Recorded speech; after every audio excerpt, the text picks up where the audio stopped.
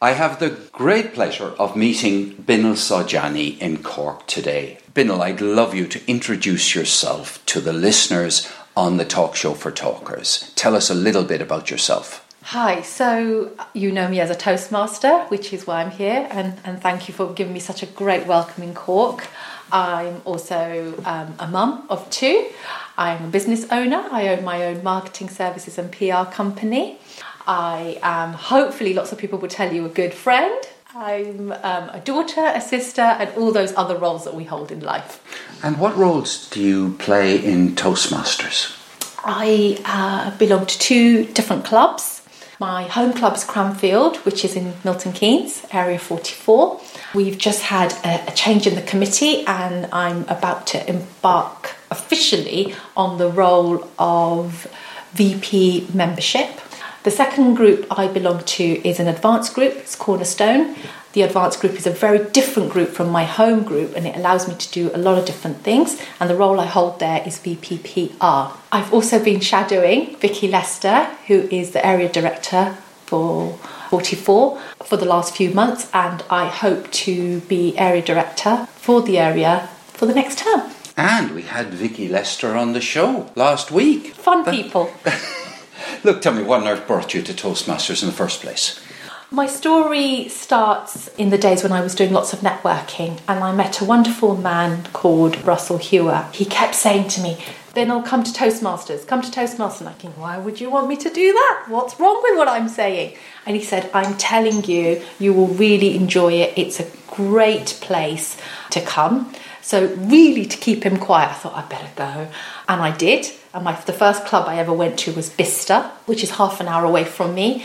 And I walked into this room, and it was quite an established club. So you had people at very different places in the Toastmaster journey, which I think really helps.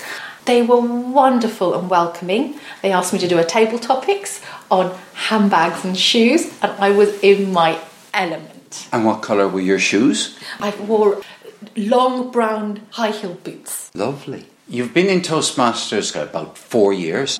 Tell me, Binal, what has been the greatest benefit you've got out of Toastmasters so far? So the greatest benefit, I would say, is I have become a better speaker. My speeches have been challenging. My manuals have been challenging. I have learned along the way how to be a better communicator. But I think the bigger lesson than that is on the leadership side, which kind of, I think, happens by accident and isn't really sold to you. You start your journey, you get the first manual, and you start your speeches, and then all of a sudden all these leadership roles sort of fall into place, and Easy Speak goes, "Oh, you can finish project, and you're on this leadership course." But it's the projects that I've done after that education award that have been the most challenging. Toastmasters is a really safe place to come and do that kind of thing and have that experience.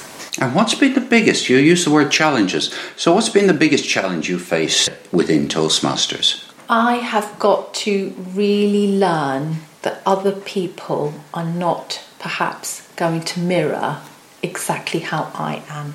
I have a very high work ethic. I have a lot of enthusiasm for projects, and I don't do things by halves.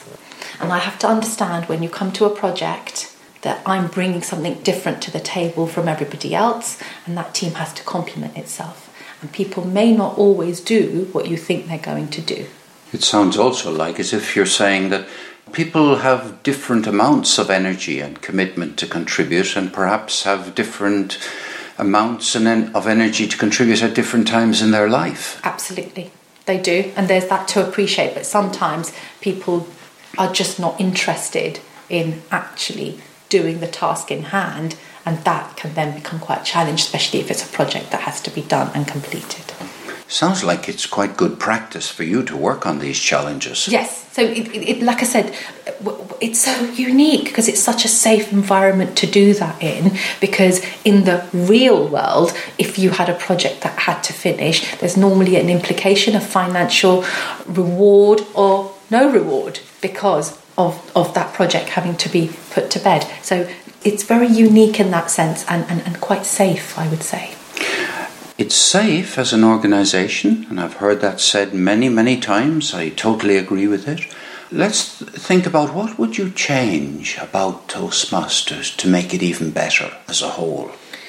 I think it goes back to accountability and governance, really. You arrive, you get your manuals, you follow through, and I think there needs to be much more of an overview. And as I go through my Toastmaster journey and looking really at the clubs and how they can benefit, and then how that can benefit in the area, and then the division and bigger.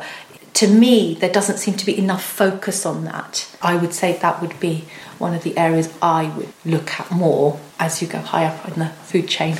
You're a branding person, right? You're a marketing person, right? That's your area. Yeah. Just one quick question I've got to ask you about this is, would you change the name of Toastmasters if you could? I'm going to say yes, but that's not because I want to throw the baby out with the bathwater. The first lesson you learn in branding is you have to keep the brand, especially if it means something. So I don't want to take the heritage away, but Toastmasters stands for so much. I feel there's 4 pillars that it stands for, and it doesn't come across at the moment in its brand. So for that reason alone, and if there was ever a branding exercise, I would love to be part of that project, because it would be so challenging and rewarding for me. But my 4 pillars, which if you don't mind I will share with you, are communication, leadership, evaluation and mentoring. And I think it would be wonderful if we could encompass that to the person that comes in and knocks on our door or Googles us and finds us, because I don't think it comes across in that word. So if I put you up against a wall and I say yes or no, change the name? Yes. Last question. What keeps you coming back to Toastmasters? Challenging myself, development, showing my children you can do anything and conquer anything.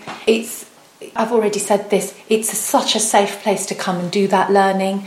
It's such a great Toastmaster family that I've adopted over the last few years. Why wouldn't you come back, and why wouldn't you want to do it? Binal Sajjani, thank you so much. Again, I hope you have a wonderful time in Cork, and thank you for being so generous with your views. Thank you. Oh, Biddle, I nearly forgot to ask you, why on earth are you in Cork? Oh, that's a brilliant question. I met Sharon at the last conference.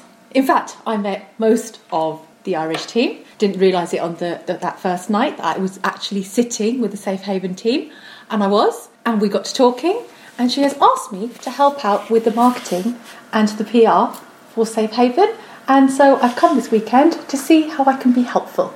Oh, come on, give me more specifics. You must be bringing across some ideas of your own. How do you think you can help Safe Haven? I'll let you know after Sunday. Oh, you're really wiggling on the spot. Now, come on. How could somebody living in the UK help the Safe Haven conference, which is taking place in Cork? Well, to give them an idea of what you're doing here, or what a great place it is, how easy it is to get here, and all the great learning that you will do. And will you be able to tell some people in the UK about that? Absolutely. We need to make a game plan, so that's what I'm here for. Thank goodness you've arrived. And one more thing, Biddle.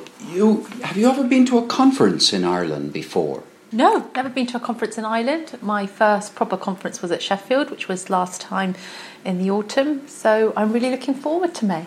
Oh, great. That's lovely. And when you're in Cork, is there anything other than the Toastmasters event that you'd like to do in Cork while you're in Cork? I'm doing a fair amount of things this weekend. My whole expedition here hasn't started.